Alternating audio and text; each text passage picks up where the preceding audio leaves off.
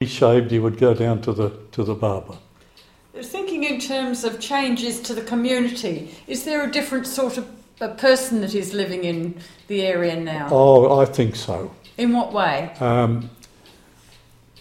In the sense that there are far too many people now as compared with the old times. The old times there were less people. And the people that were here, as I recall it, were mostly in the same sort of circumstances. We all went through the Depression years of the early 30s together. And everybody sort of helped one another. There was a lot of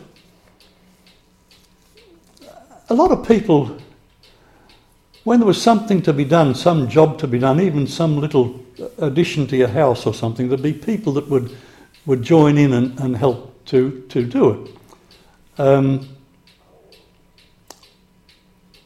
I can remember my father telling me at one time, I don't think it's in Mosman Park though, about a house, no, that wasn't there, that everybody had contributed to building for some person. But so everybody knew every right.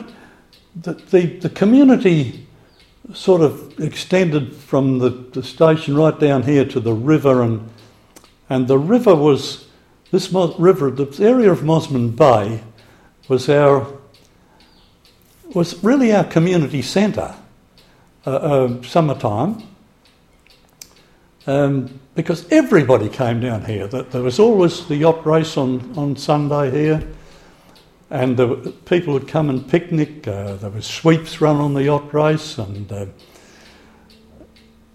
and everybody just mixed so much. There were not many cars. Amongst my friends, I can only remember 2 cars, 2 people that had cars, and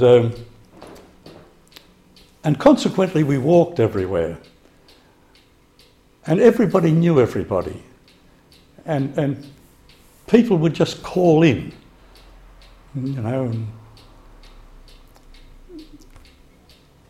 if somebody wanted to use a toilet, you know, I can remember at Willis Street being home as a school kid of mine, and a lady coming in, "Oh, would you mind if I used the toilet?" She was walking home and probably needed to use a toilet, and so, you know, they would stop and use it and not feel badly about it.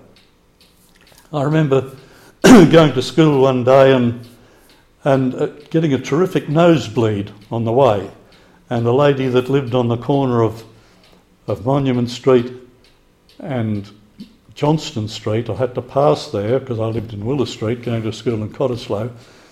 She saw me and just took me in and took me into the laundry, and I was bleeding over the laundry trough, and she was trying to stop my nose bleeding and that sort of thing. And the other thing was that people were at home, because this is prior to housewives working, and housewives were at home. All the housewives were at home.